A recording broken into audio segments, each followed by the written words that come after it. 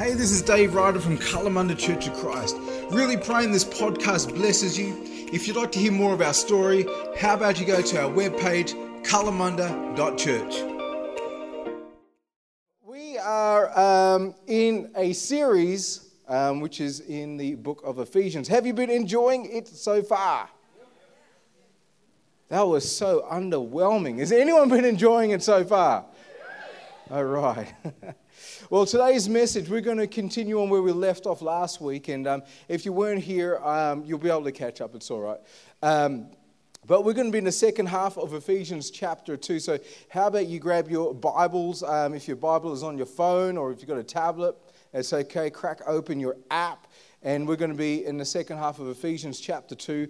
And the title of today's message, and it's a word picture, it's something which I want us to actually have in our mind, and hopefully when we leave here today, it'll be something that's embedded in our heart that will actually help us live out this good news that we all profess and we've all been singing about.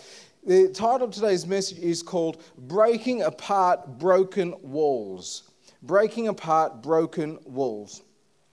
And if you've been with us over the last couple of weeks, you will remember that we are in this incredible letter, which is we call the letter to the Ephesians.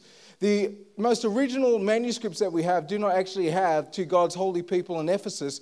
It seems that the city of Ephesus it fell so in love with this letter that they just added like Ephesians, so that's what we got. And this is a letter to the Ephesians. And this is Paul's manifesto, his manifesto. We were talking about that this is a moment when Paul is in house arrest. He's in Rome. He's waiting an appointment with Caesar. And you know what? He didn't anticipate going to Rome this way, but he knows and he understands because he's waiting an appointment with Caesar, he is in chains and it's going to take a couple of years. It's going to take a little while for him to have an audience with Caesar. And he also knows that chances are when he has an audience with Caesar, things aren't going to go so well. If you ever want to look at the human heart, the human condition, just go on Google and study or just do a bit of a search for Nero. And you will actually find this crazy, crazy guy called Nero. Anyone heard of Nero? He used to do some crazy things, right? We've got kids here, so I can't tell you. But he used to do some nasty, nasty things. So Paul knows that this is not going to go too well. So what he does while he's under house arrest, he actually writes a few letters that we have in our canon, in our New Testament canon, and he writes to some churches. He also writes to an individual called Philemon, and we have that in our New Testament canon of Scripture. But what he also does, he takes the luxury and he takes the opportunity to write this generic letter. It's a letter, it's this word that he believes is going to go out to so many different places. And what he does when he pens this letter, he's actually penning down what he deems to be most valuable and what he deems to be most significant. And he can do that because he does not have the constraints of actually addressing a particular church and how messed up they are or how tripped up they are. Have you ever read some of the letters to some of the churches? They're messed up. Like, have you ever read 1 Corinthians? Would you like to be? Like, I don't get it, right? So how some people say, you know what, we need to go back to the early church. Are you kidding me? Really? You know what that guy was like doing with his mother-in-law and all that? You really want to go back to that? Do you guys read your Bible? There's some crazy, crazy things in there. Christians, it seems to me, reading the New Testament and all that, it seems to me that Christians have always been a bit messed up. Anyone messed up in here? Thornley Crew, all okay. New Spring, you're messed up. I thought as much, actually. But he doesn't have the constraints of actually having to write to a particular church or to address theological issues or Christological issues or social issues. He doesn't have the restraints of writing to Philemon and saying to Philemon, your slave has escaped, but you need to actually receive your slave again, but not as a slave, but as a brother this time. He doesn't have those constraints. So what he does, he writes this lofty, visionary letter. It's a letter that is so elevated. It's a letter that he is trying to portray in the best way that he can who God is. He's trying to let us know what God has done, what God is doing, what God will continue to do. And he also wants to let us know what our place is in God's story. Did you know that you have a place in God's story? That the Christian life is not to be sitting down on our hands and actually saying, you know what, I got a ticket, I get to go to heaven. That is not the Christian story. The Christian story is that God loves us so much and He has His plan in play that He wants to involve us in it. So He invites us to participate in His story as He is creating this whole world brand new. That's good.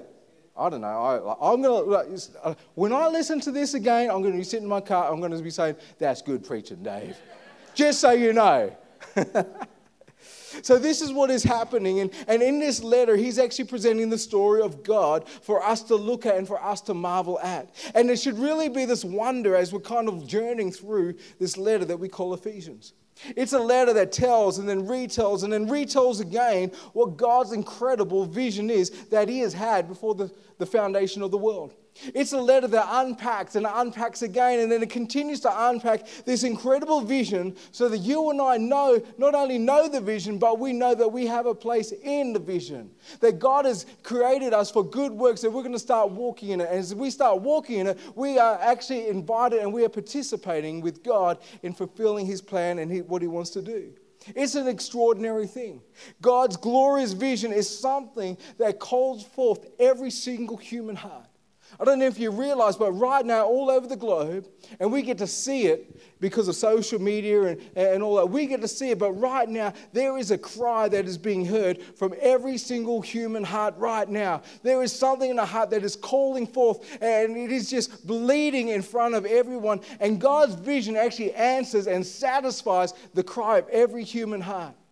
Because God's glorious vision, as we've been articulating and like retelling over and over again, God's glorious vision is that of family.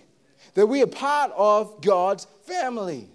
J.I. Packer answered the question, what is a Christian, in one of the most simplest, most profound ways that we've ever read. And his book, which is called Knowing God, that will be read for generation to generation to generation to generation. And he said that the way that you answer the question, what is a Christian, can be so many different ways. But the most profound, most simplest way is this. A Christian is anyone who has God as Father.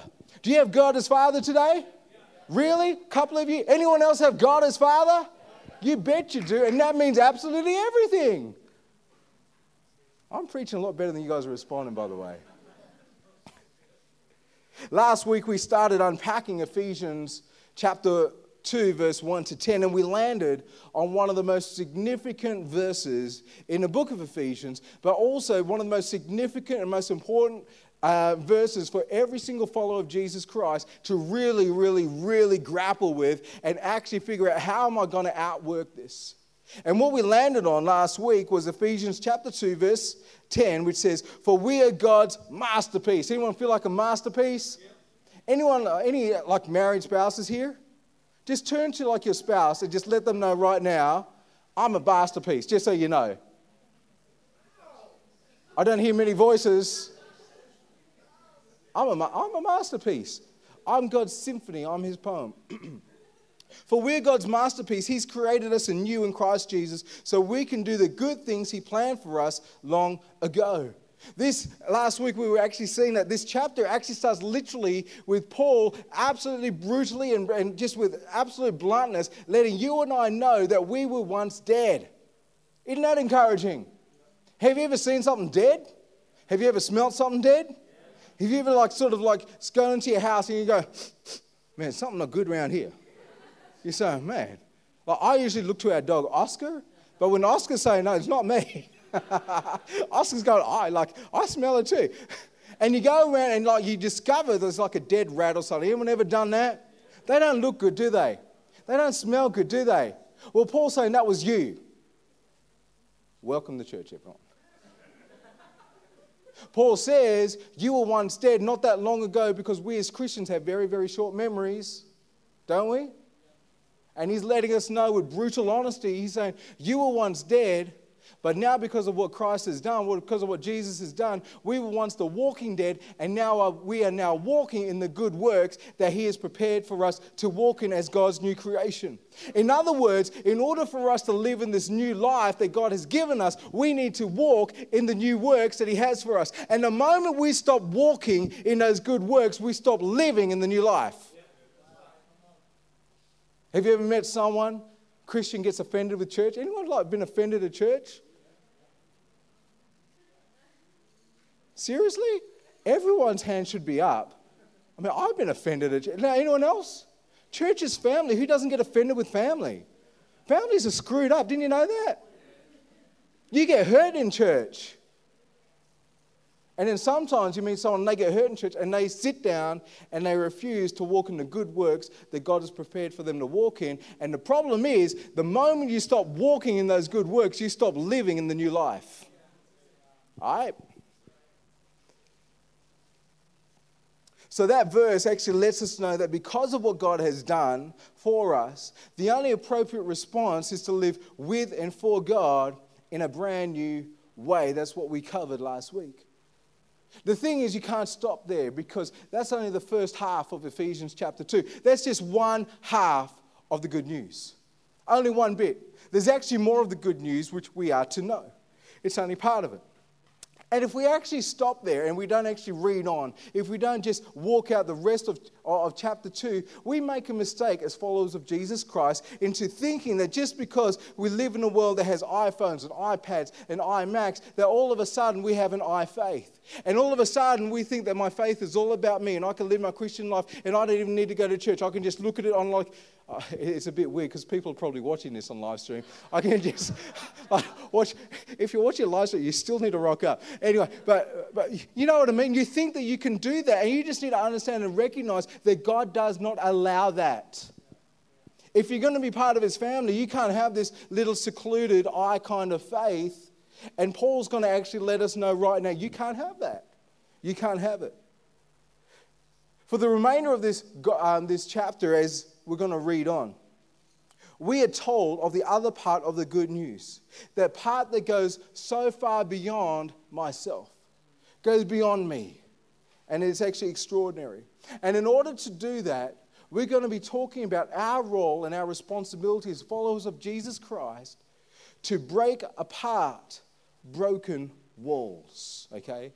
Our job, our role, participating, being invited into God's story is that now, because we are sons and daughters of the Most High God, we are those who break apart broken walls. And I'm going to read verses 11 to 22. And again, I'm going to encourage you not to read along, because this letter and our Bible in particular was written to be heard. When our Bible was written, most of the known world, they were illiterate. They could not read. So because of that, these letters, these books were actually written to be heard. And you could pick up a lot of stuff just by hearing it. I was thinking about this. I encourage people to get their app, like YouVersion, and just go to like a book, like say for Ephesians, and just press play. And you can listen to it in 20 minutes. And I'm wondering why people are reluctant to do that. And I'm just wondering, do people feel like they're cheating because they're listening to the Bible instead of reading the Bible? Because if you feel like you're cheating, that's a little bit funny, because this was actually written to be heard, not read. So if you feel like, oh, you know what, I'm just going to put my headphones in, I'm going to listen to a book of the Bible, you understand this. That's a good thing. Don't feel like you're not cheating. No. Do you think some people think that? That's what I've been thinking about anyway. Let me read, otherwise I'll run out of time, because I like to talk. Verse 11. Don't forget that you Gentiles used to be outsiders. You were called uncircumcised heathens by the Jews, who were proud of their circumcision, even though it affected only their bodies and not their hearts. In those days, you were living apart from Christ. You were excluded from citizenship among the people of Israel, and you did not know the covenant promises God had made to them. You lived in this world without God and without hope. But now you've been united with Christ Jesus. Once you were far away from God, but now you've been brought near to him through the blood of Christ. For Christ himself has brought peace to us. He united Jews and Gentiles into one people. When in his own body on the cross, he broke down the wall of hostility that separated us. He did this by ending the system of law with his commandments and regulations. He made peace between Jews and Gentiles by creating in himself one new people from the two groups. Together as one body, Christ reconciled both groups to God by means of his death on the cross. And our hostility towards each other was put to death. He brought this good news of peace to you Gentiles who were far away from him, and peace to the Jews who were near. Now all of us can come to the Father through the same Holy Spirit because of what Christ has done for us. So now you Gentiles are no longer strangers and foreigners. You are citizens along with all of God's holy people. You are members of God's family. Together we are this house being built on the foundation of the apostles and prophets, and the cornerstone is Christ Jesus himself. We are carefully joined together in him, becoming a holy temple for the Lord. Through him, you Gentiles are also being made part of this dwelling where God lives by his Spirit. Did you pick up some different things as you heard it as opposed to when you read it? Now, I'm not saying don't read it, like read, but take the opportunity to listen and to hear God's word as well, because it'll actually activate different things in your mind and in your heart, and you'll actually hear things which are different. We're talking about walls today. There are a lot of famous walls that have been built in history, aren't there? There's a lot of big walls that are supposed to be built even now. Still waiting. One of the most famous walls was the Berlin Wall. The Berlin Wall. In 1967, East Germany began the Berlin Wall as a wire fence.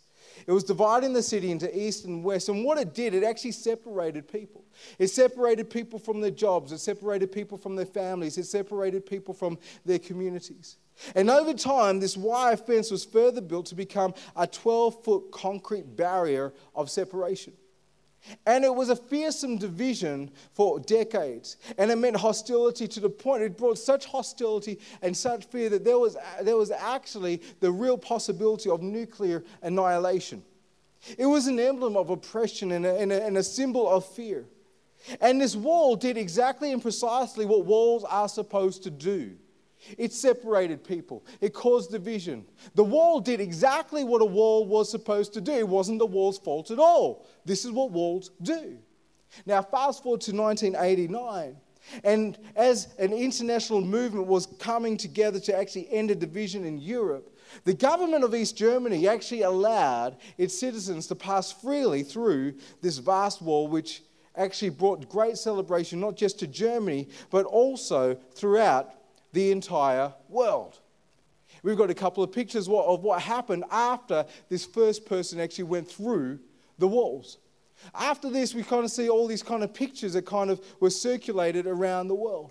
And over the next years, people from all over the world, they made a pilgrimage to Berlin with a chisel in hand, and they headed straight for the wall.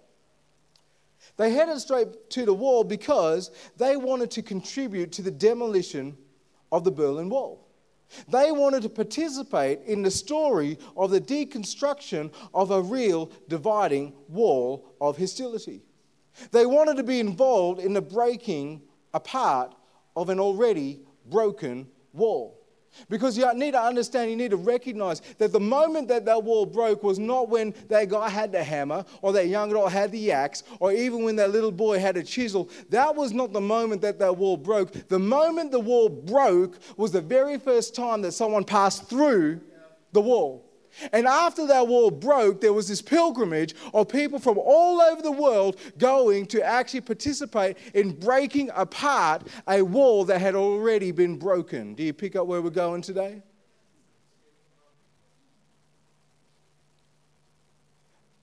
The wall was already broken. It broke in 1989.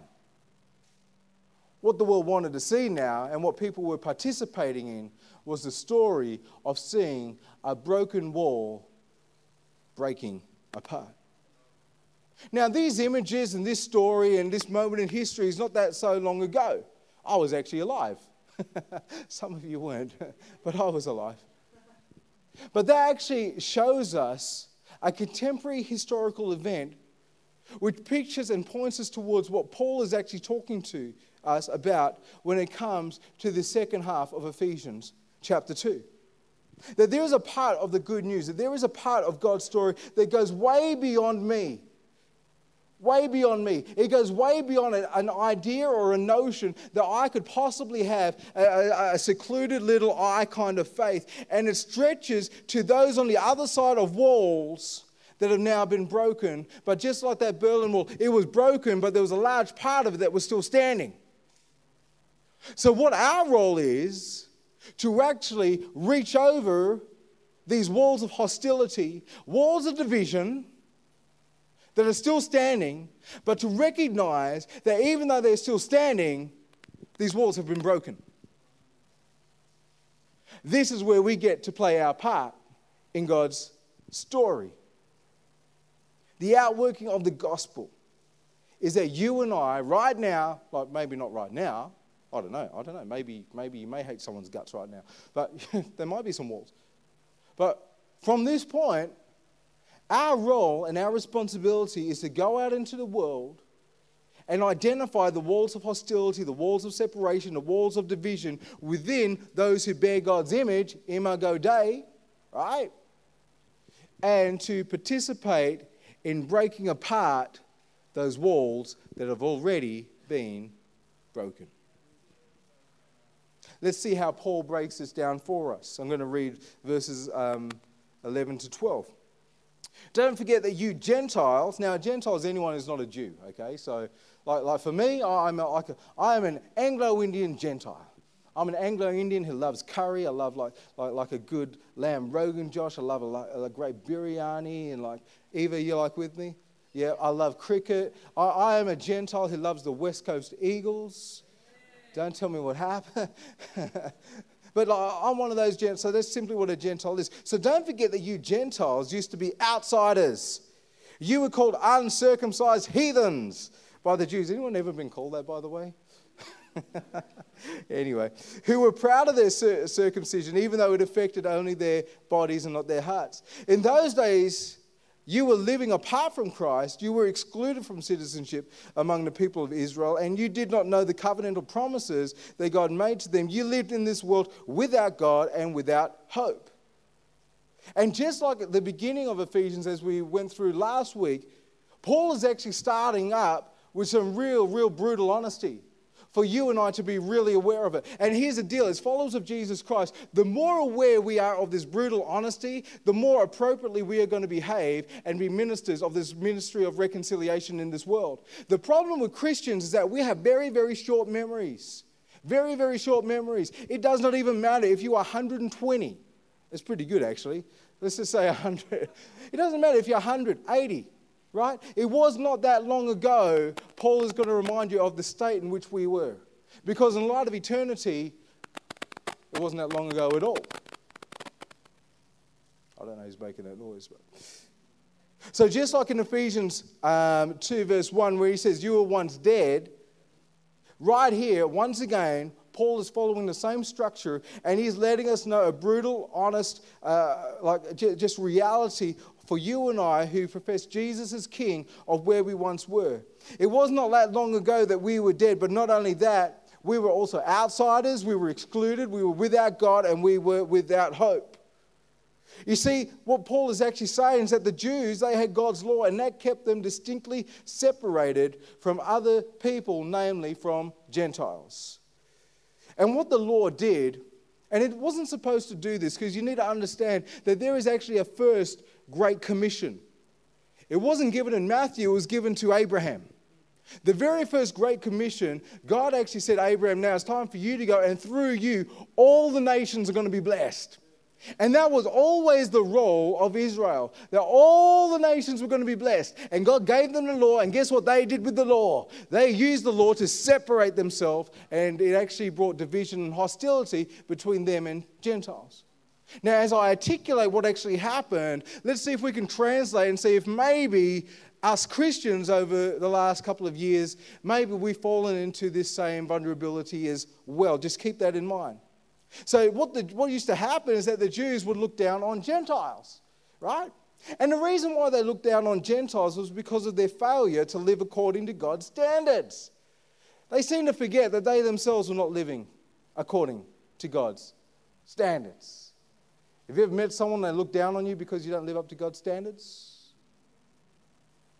Anyone here ever look down on some? Just quit it. The Gentiles despised the Jews because they had these practices that separated themselves from these social places. So they had these things and they kept them away. And you know what? It's pretty hard to be the light of the world, and it's pretty hard to be the salt of the earth when you are completely separated and hidden from the places you're supposed to light up. That is the point that Jesus is making when he says, you are the light of the world, but you're hidden under this bushel. You're the salt of the earth. That wasn't a nice little quaint little great little sermon, Jesus. No, he was actually having a real go at Israel and said, you are supposed to be the light of the world. You're not living up to what you're supposed to be doing. Step up. That's what he's saying. In fact, the only reason why Jesus came was a failure for Israel to be Israel. So Jesus represented the true Israel, and he did what Israel was supposed to do. Right? That's how it happened. But it is pretty hard. I think it's funny that we as Christians, we seem to run away from dark places, when in reality, if we see a dark place, that is the first place we should be running to. Because how in the world is a dark place going to be lit up unless there is some light? You are the light of the world. I'm the light of the world. We run away from things. We should be running towards them. Anyone with me? We're going to run towards them anyway, New Spring.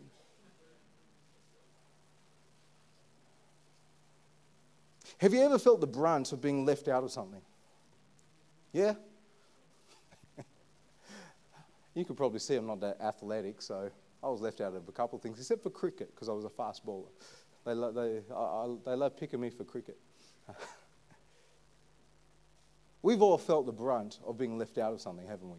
Excluded from something, being an outsider from something. I think children process this a lot better than adults. A lot better. Because when it comes to kids, they tell you. They cry. They get angry. They storm off. You know, one way or the other, that child is upset. They process it a lot better than us. Last year, Jackson had a birthday, and we didn't have coronavirus, so what we decided and what Jackson wanted to do was to invite the boys of his classroom to his birthday. So he invited all the boys of his classroom to McDonald's, and let me tell you, to put that many, 7-year-old boys in this playground in McDonald's, I've never smelt something as nasty as that. It was loud. It was so loud. It was so loud. And yes, there were some interesting smells. So we send out the invitations and all that. And I come home from work one day, and Andrea says to me, we got a response from one of the mums. And I was not expecting this response. And what happened is that this mum actually was so grateful and just thanked us for the invitation, and actually said, this is the very first birthday invitation that my son has been invited to, right? And I've been in the classroom, so I know why, right? In fact, on the day, I really knew why. I mean, this kid was all the way up in the play. I think I spent most of my time trying to coax this kid down. And I didn't want to go in the playground equipment because I get stuck, because I'm fat, I'm not skinny, right? And the last thing you want in McDonald's is for the fireys to come and actually rescue this chubby Anglo-Indian guy from this I've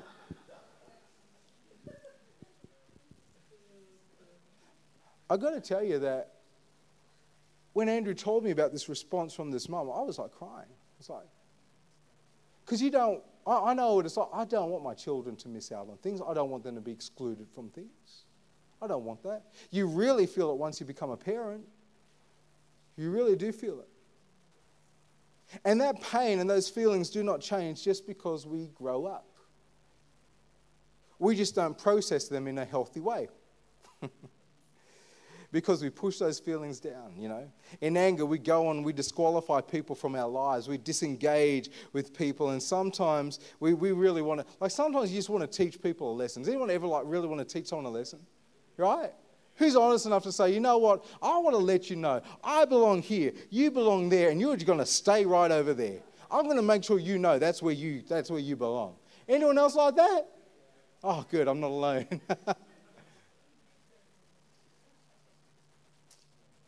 There is hostility and there is division everywhere. There are so many issues around the world right now, and every single issue, the issue is actually the issue of the heart, the human heart. That is the heart of every single issue. In fact, I could probably just go around in less than 30 seconds, we could probably come up with over 100 things that bring hostility and division and separation among those who bear the image of God among humanity. Religion, don't even go there, right? Just stay away from religion. What about politics? Whoa. Even now, the government's response to COVID-19, anyone want to talk about that? I'm sure, like even in your row, people will have absolutely different opinions with it. Racism, gender fluidity, ageism, freedom rights, sexism, the disparity between the rich and the poor. Not overseas, the disparity between the rich and the poor in Armadale. Do you know it is more difficult for a teenager to get on a pathway to university around these regions than it is in other regions? Right? I just think that every person should have the option. When we're talking about disparity, sometimes we just look so far away, and there is conversations and there's discussions that we need to know about right here in our own backyard. But there's a whole lot of stuff, isn't there? We all have tribes. We all have opinions. We all live in a tiny little bubble. We all live in a tiny little bubble. I feel like I need to get a pin and just pop our little bubbles, because all of us, myself included, we all live in these tiny little bubbles which are so separated from the reality of so many people in our world. There are literally walls everywhere.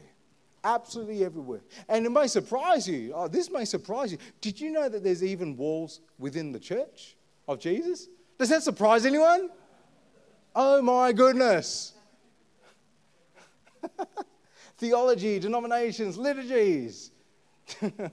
My goodness, why? The music's too loud. I don't like that. Why aren't you singing this? Why have we got lights? There are so many points of division, aren't there? I've heard them all. In fact, I'm still hearing them all. Maybe that's my path in life. I will continually hear about these things. It's incredible that hostility and division runs rampant in the churches. And followers of God who profess Jesus as King obviously have not grappled with the good news that points to the fact that walls of hostility between those of us who bear the image of God, that they have been demolished and they have been removed in the crucifixion and resurrection of Jesus Christ. Paul, after articulating this hostility and this division, verse 13, he says, "But now." Aren't you glad he always puts a but?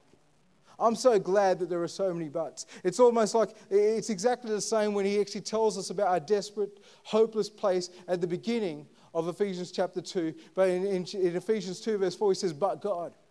God intervenes. Without God intervening, we are all absolutely stuffed. We're in a lot of trouble. But here again, Paul says, but now, verse 13, but now you have been united with Christ Jesus. Once you were far away from God, but now you've been brought near to him through the blood of Christ.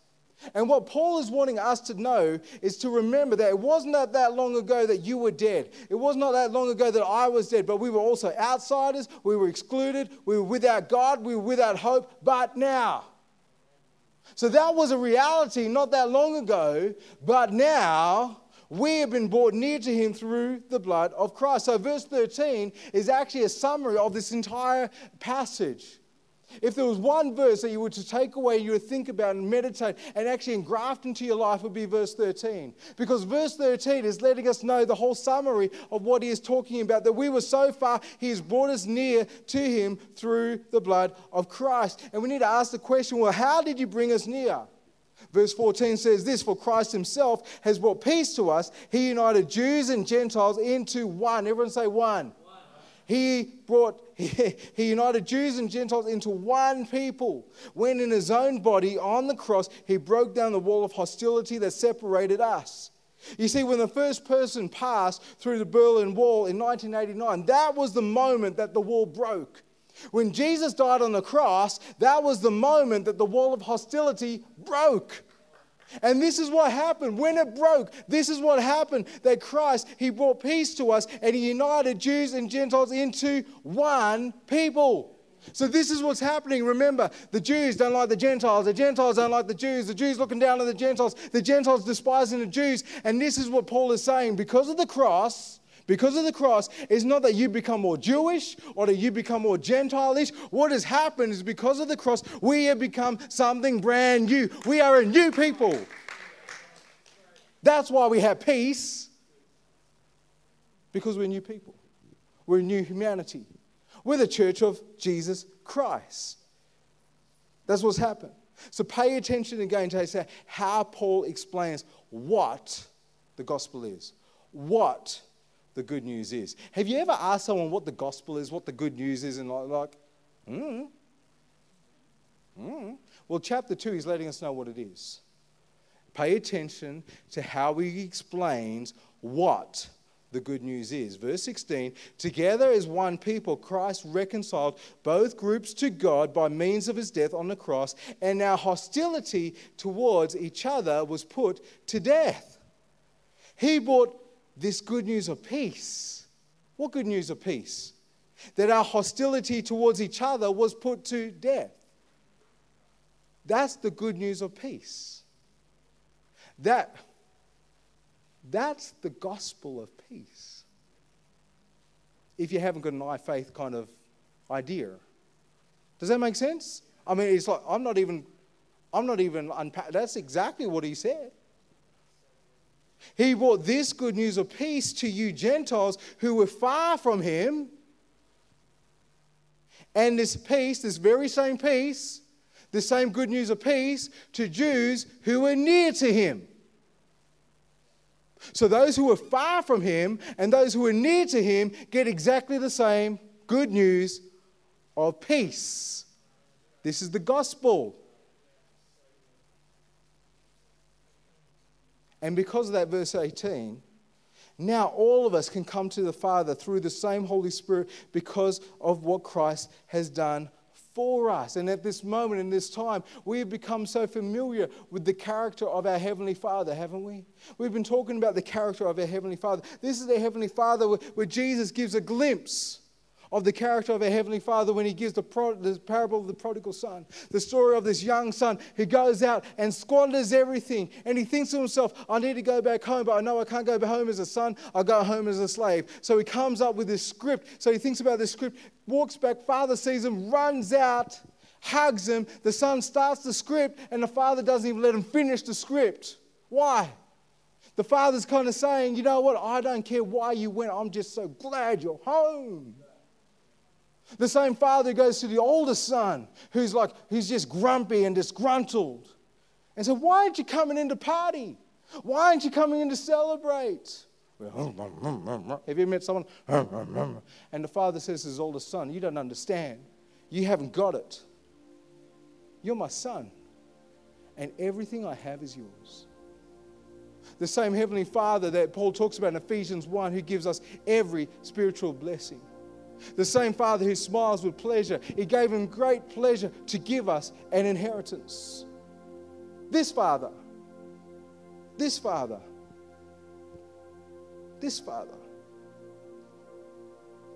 Verse 18 says that the good news is that because of Jesus, we are now one new people, true humanity, the new community that is able to come to the Father because we are adopted into his family as his children. I've learned so much about God after I became a dad. One of the things that still astounds me is I'll be sitting at home or at mum's place and without notice, Jackson just comes over and climbs up and just sits on my lap. He doesn't even flinch. He thinks it's completely appropriate to come and just sit in his dad's lap. Kayla goes a bit further because she'll come sit in my lap and then she gets my arm makes me hold her. How do you come to the Father?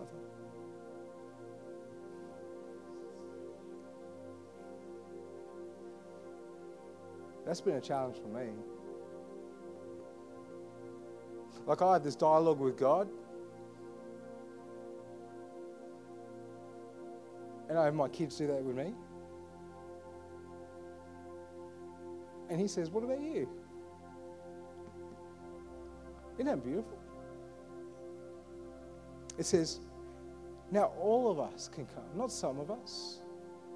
All of us. All of us. I would never have dared to do that with my father. Never. But my kids think it's just normal. And then God's saying, yeah, I want you to do that. Verse 19 goes on. So now you Gentiles are no longer strangers and foreigners. You are citizens along with God's holy people. Get this, you are members of God's family. What is the grand vision? It's family. Over and over again, you read through the New Testament, it is all about family. What is a Christian? A Christian is anyone who calls God Father. That's what a Christian is. We belong to God and we belong to each other. And in a world where there are so many walls of hostility that separate, that agitate and divide humanity, what if you and I knew that those walls have actually been broken and now we have the opportunity to participate in God's grand vision of breaking apart broken walls? The irony of being part of the church does not leave us. This irony has been around for so long. In fact, in 1968, Martin Luther King actually famously said this, pointing to Sunday. He said this, "We must face the sad fact that at 11 o'clock on Sunday morning, when we stand to sing in Christ there is no east or west, we stand in the most segregated hour of America." Look around. There should be so many different colored faces around this place. There should be every single demographic here.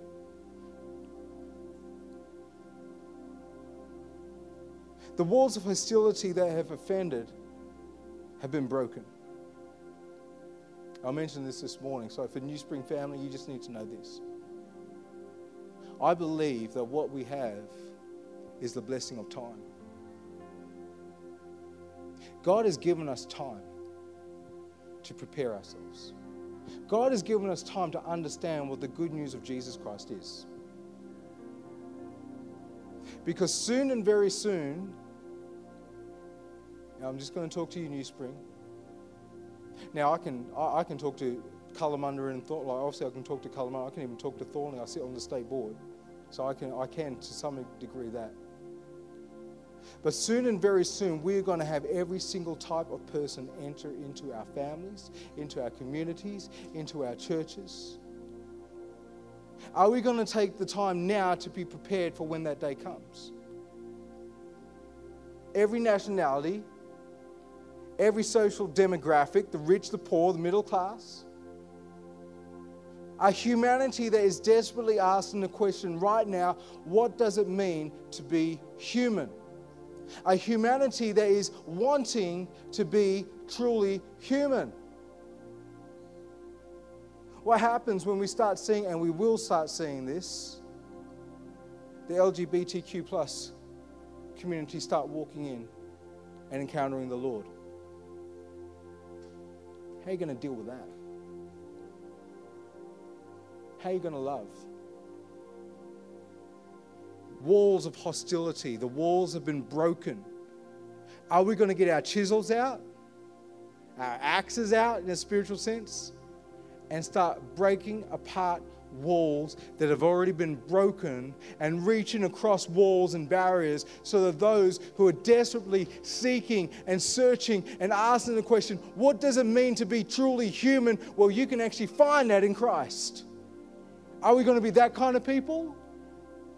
Or are we going to be like every other generational Christian? Because there is a disconnect here.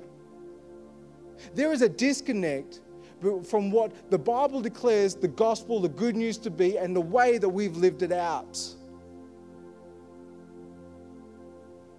That's going to be a big challenge. It's going to be a huge challenge. Listen to this. Oh, actually, I better stop talking. I'm going too long.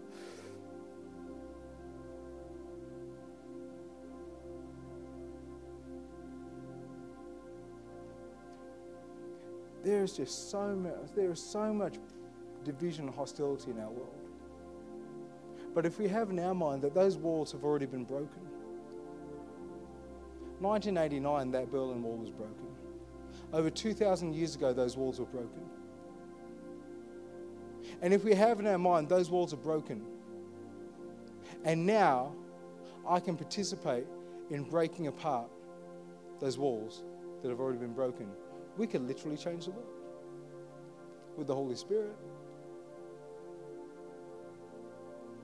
And there are still so many more brothers and sisters of ours to join this family. Paul goes on from verse 20. He says, together we are his house, built on the foundation of the apostles and the prophets, and the cornerstone is Christ Jesus himself. We are carefully joined together in him, becoming a holy temple for the Lord. Through him, you Gentiles are also being made part of this dwelling where God lives by his Spirit. Understand, verse 21 says, we are carefully joined together in him, becoming. Other translations say, or other renderings say, this temple is rising. The picture which Paul is saying here is that God is building a dwelling for himself. He is building this temple for himself, but it is not complete yet. You and I are those stones that are part of that temple, and he's actually letting us know that that temple is still being built. That temple is still rising, so there are still many more who are going to join us as part of God's family. And understand this, the metaphor of temple, we've talked a lot about temples this year as New Spring Church and also as Kalamunda. We've talked a lot about temple. But understand this metaphor of temple is so significant because this is the absolute reality. God is to be encountered not in special places, but he will be encountered in special people. That's the significance. This is a weird, rackety old shed that we've tried to pretty up. And people may walk through the doors and encounter the Lord. But it's not because of the building, it's because of the people. God is not experienced in special places or special buildings. He is experienced when his people show up. So chapter 2 lets us know that not only are we a new creation, walking in the good works that he has prepared for us to do. And the moment we stop walking those good works is the moment we stop walking in this new life. But we are also God's new community. New creation and new community are part and parcel of salvation that we have by grace. And now, as God's new creation and as part of God's new community, our task is to join our God. He's already broken the walls of hostility. And now we are to join him in breaking them apart. So our job right now, as we walk out of this place tonight, in a spiritual sense, church, you're going to have to get your chisels out. You're going to have to get your axes out. You're going to have to get your hammers out. Because our job right now is to break apart the walls that have already been broken. And that is what Paul is talking about in the second part of Ephesians chapter 2. Did you learn something today? Is God speaking to you? You know why he speaks to you? Because he loves you. He loves you so much. He has such delight in actually coming and working and being with his kids. Let me pray for you.